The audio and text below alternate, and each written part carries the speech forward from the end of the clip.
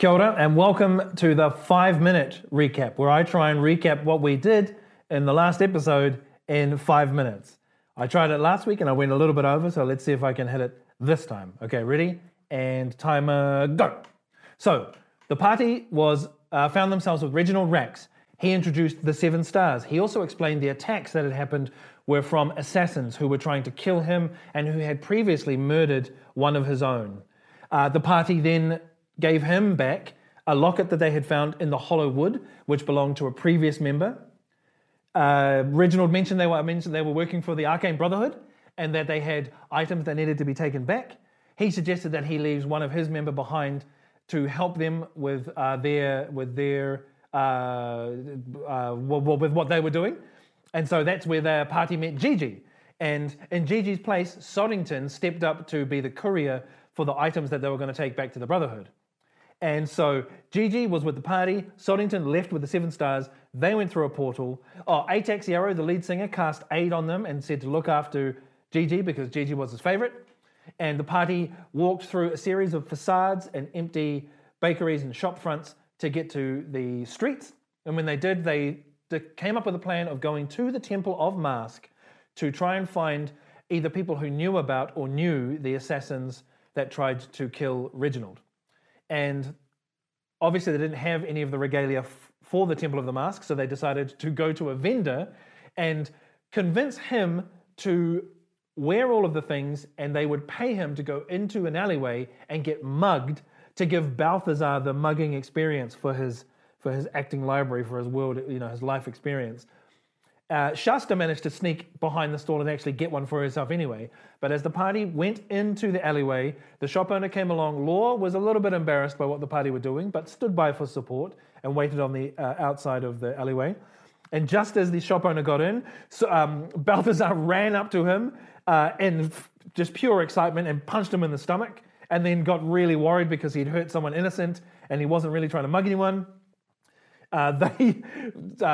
Shasta and Gigi tried to calm Balthazar down. Eventually, they got their things, and the store owner went back to the store. Shasta got a slow clap from a tall elven man in a red and green cloak on a balcony that nobody else saw. And as the party donned their regalia and went to the Temple of Mask, Gigi remembered that he had seen Shasta looking at him through the doorway earlier in the day. And as they gathered around this dimly lit empty room with little small tables, very smoky, very much, as someone mentioned in the chat, like Casablanca, but with shadows. They discovered from a server there that people knew about the assassination, and they knew that one of the assassins was alive and was still in the temple. So both Law and Gigi used their magic, Law using some epic subtle spell tricks to pull off a silent image of the woman that they had murdered, that the assassins had murdered previously, walking in and revealing her face. And as they looked around to see who would freak out, they saw one person boost from the room. They chased him out a stained glass window and down into the streets. They caught up to him. The assassin tried to escape, but rolled pretty low.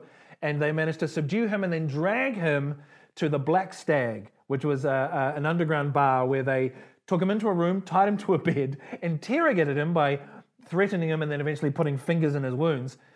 And they found out who he was working for, who he was sent to assassinate, and that he also had a job to assassinate the school teacher they had met earlier. So they killed him and left him there and boosted to the temple to try and find Lethrasten, the school teacher. Law noticed that they were being followed by someone who followed them all the way to the High House of Song but didn't go in. And as their party went into the temple, the evening revelries were in full swing.